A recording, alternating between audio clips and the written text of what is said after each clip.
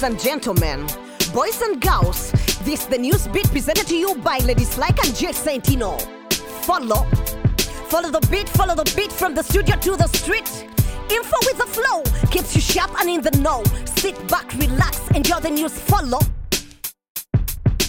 You know I'm a real positive soul, but when I read about funds for public programs that disappeared, it frustrates me. Public money going up in smoke, I find it weird. You are not alone with your frustration. All over the world, civilians are victims of corruption. Fraud in public sector is hard to fight. Look at what Transparency International brought to light. Each year, they publish the Perceived Corruption Index. This is a list of 180 countries from worst to best. The most corrupt country got the lowest score, and the least corrupt country got the highest score. 100 means super clean, 0 means corrupt to the core. So who marks countries' performances as good or poor? The scores are given by business people and experts. This year, Syria, South Sudan and Somalia were most corrupt. Nigeria is also not doing amazing. It was ranked number 148 out of 180 countries in the ranking. Although President Buhari has started anti-corruption initiatives, the situation in the public sector does not seem to improve. Other African countries are doing great.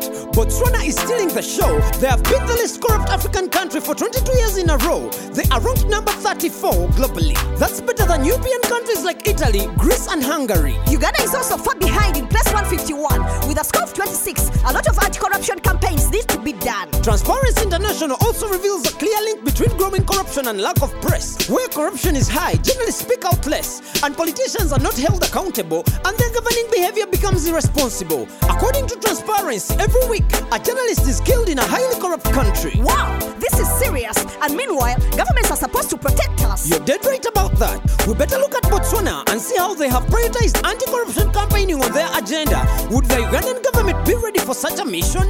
I have no idea. Why don't we ask the people who make the decisions?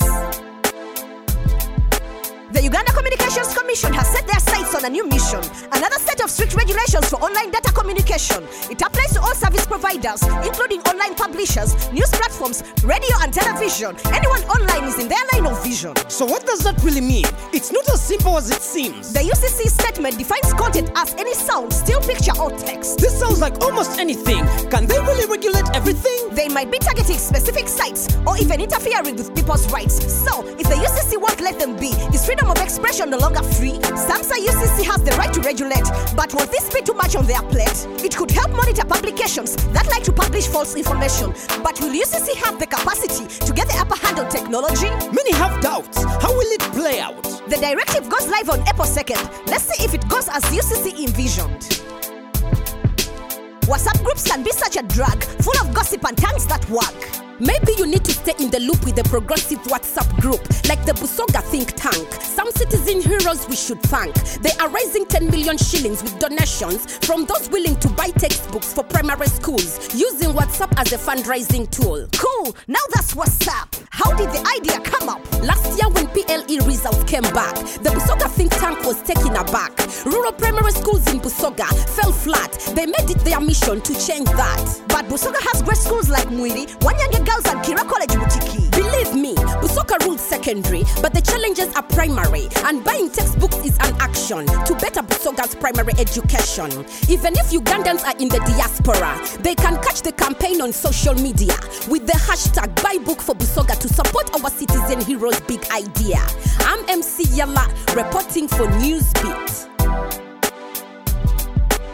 2018 is about to shock up by 18 young tech startups. From IT to finance to agriculture, these companies will shape our future. In health, we have Teheka by Daniel Ruyonga, providing compassionate care in Uganda.